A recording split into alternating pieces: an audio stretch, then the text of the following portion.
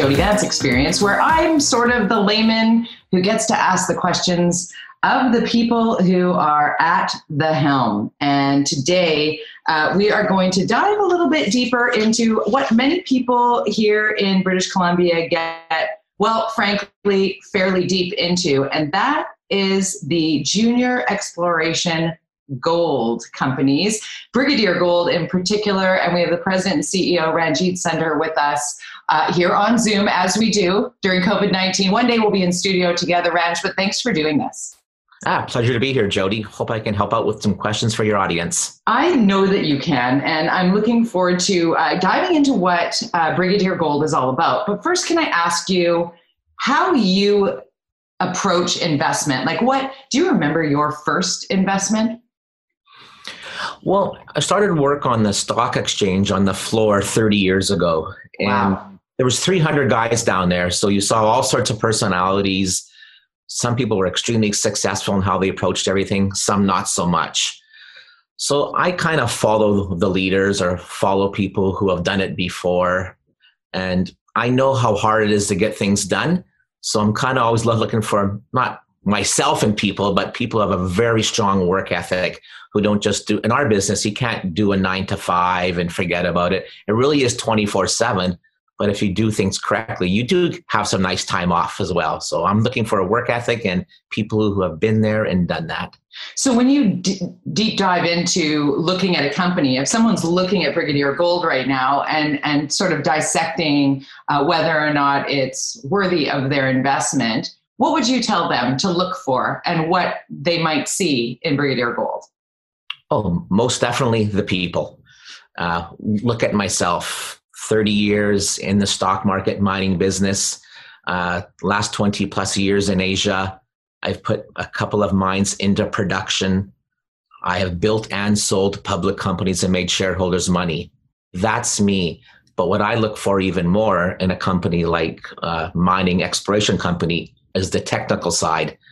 We have Michelle Robinson in Mexico, 20 plus years there. Our asset, which we have, which we're pinning a lot of hopes to, and which is developing quite well, she's had under her care for a decade. She's lived and breathed this asset. She's a Canadian QP, which is a qualified person, a UBC grad, and is extremely highly regarded in the sector in South America. So look deeply into Michelle, look what she's done, look where she is, and you'll see two people, and her and myself, who are a great team.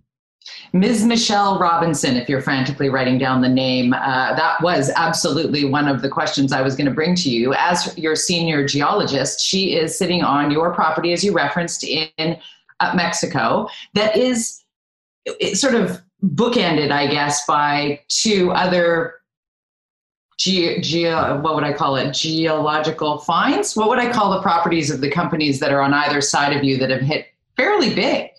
Success stories. There you go. Success stories for shareholders who own their stock.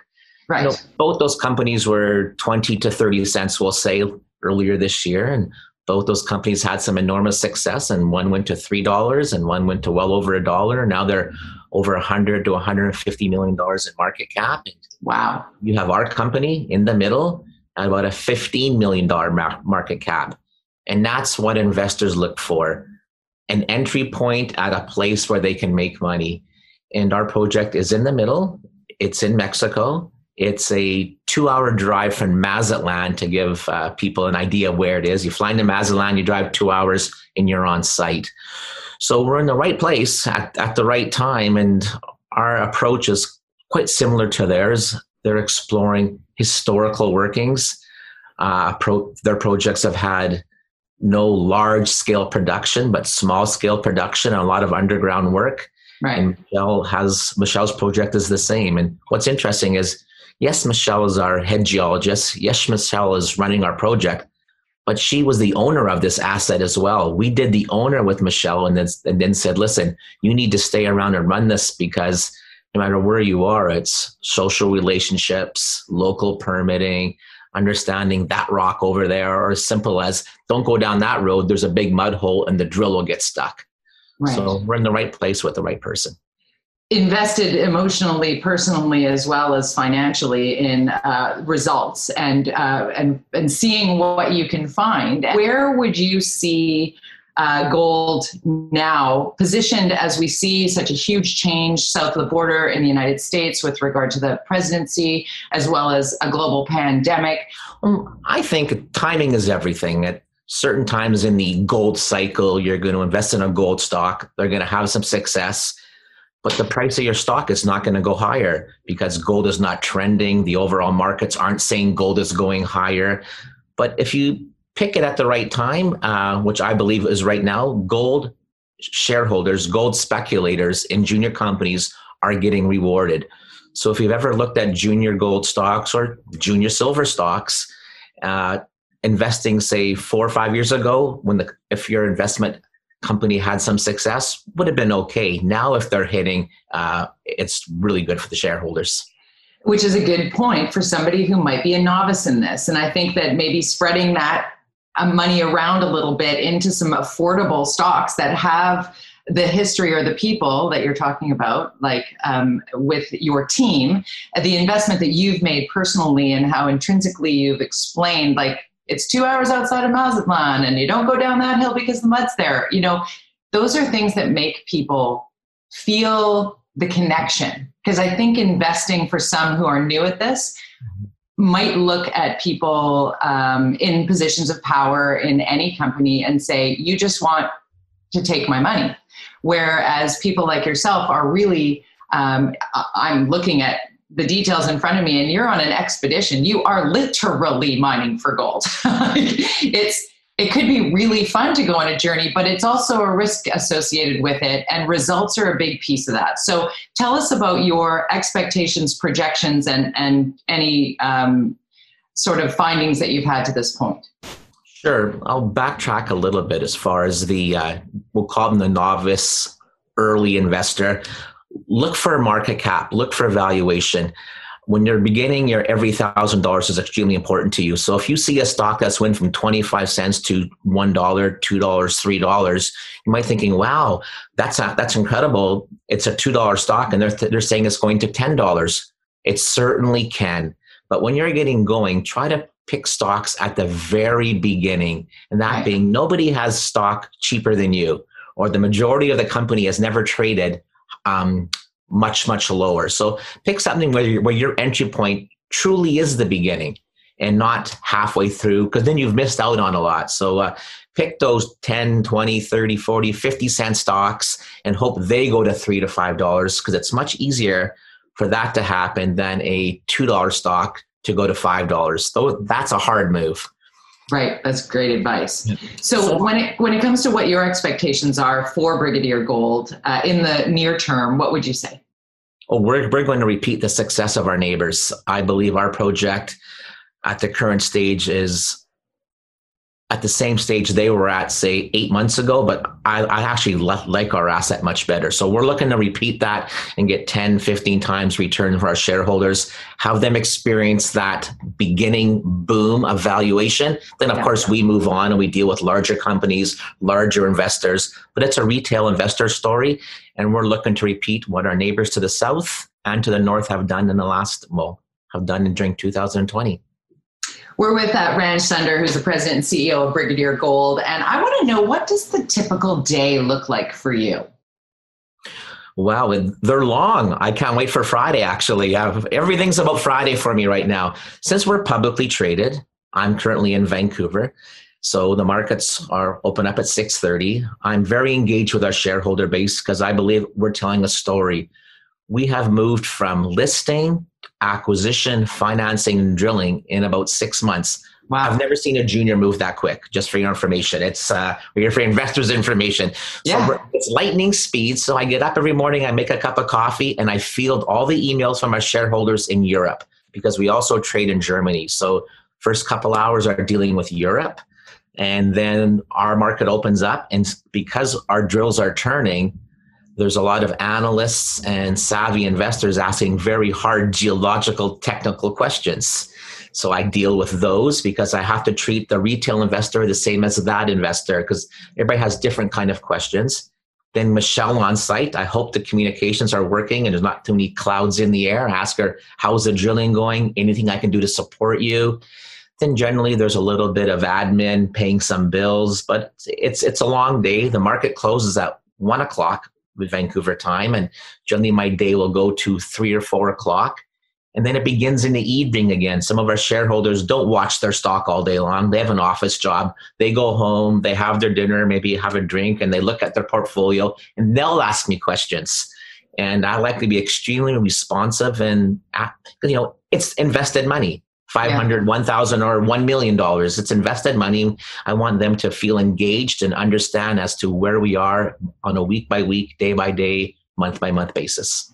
I like that you are as engaged with those who are investing at a lower level and willing to ask the questions, like I am today. As I told you right off the top, I am no expert on this. And yet I feel more and more women are finding their way. I mean, obviously we're talking about geologists and people within companies. That's standard. But there are a lot of women who have felt that there was really not a lot of place for them in the investment world. And we're kind of broadening out at Equity Guru with more advice to pull young, particularly women, into the investment circle. Is there a tip that was sort of investment 101, like you said, when you were on the floor at the stock exchange with all the guys? Because you literally said with a bunch of guys, because it was 300 of those guys. Totally. And as a former woman in sports, I often get asked, what was it like? Because you were the only or one of the only. And so women are definitely ready, more than ready to get into it. But is there sort of a 101 basic piece of advice that maybe isn't just regularly out there with your experience being so many decades long in this industry? Is it like the, only invest what you can lose, or once you hit big, take out your initial investment and play with the rest of it? Like, is there something in there that a nugget of gold you can give us? I like that second point because I use that. Take out your original investment. You buy something at 50 cents, it goes to $1, sell half, get your money back, and there's the money you can start to grow with. I use that myself. I'm always looking to get a free ride by getting in early. So number one is get in early. If you're hearing about a company that's been beating a project for years and years and years, it doesn't mean there's not going to be any success, but get into something fresh, something early, something where the company is extremely responsive. And if you look back, you see they're moving fast. You see they have a focus, and you see that they're driven. There's a lot of public companies out there. There's a lot of junior companies out there, like literally hundreds of them. So how do you, as an investor, where do I put my $1,000? Well, pick the team. Look at, have they made shareholders money before? Do they have a reputation? Can I find them online? You can generally find out if someone has been operating, uncompliantly, we'll say, by a few Google searches. So basic due diligence on the person, the company, their speed, and if the company is responsive in asking your simple questions, great. If they don't reply to you, it's not so. For me as an investor, I don't like that. When I email a company, when I come across something which I think looks good, I want to ask a couple of very simple questions generally, nothing technical. Right. If they don't reply to me, it's sort of a red flag.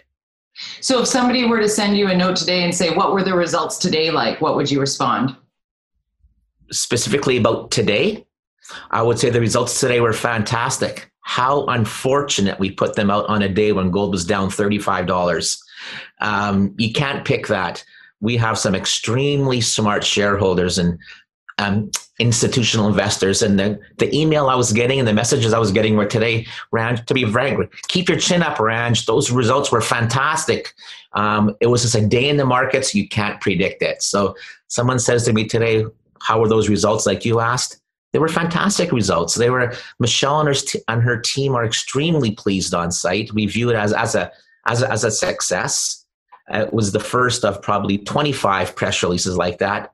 But today was a rough day for the gold junior investor.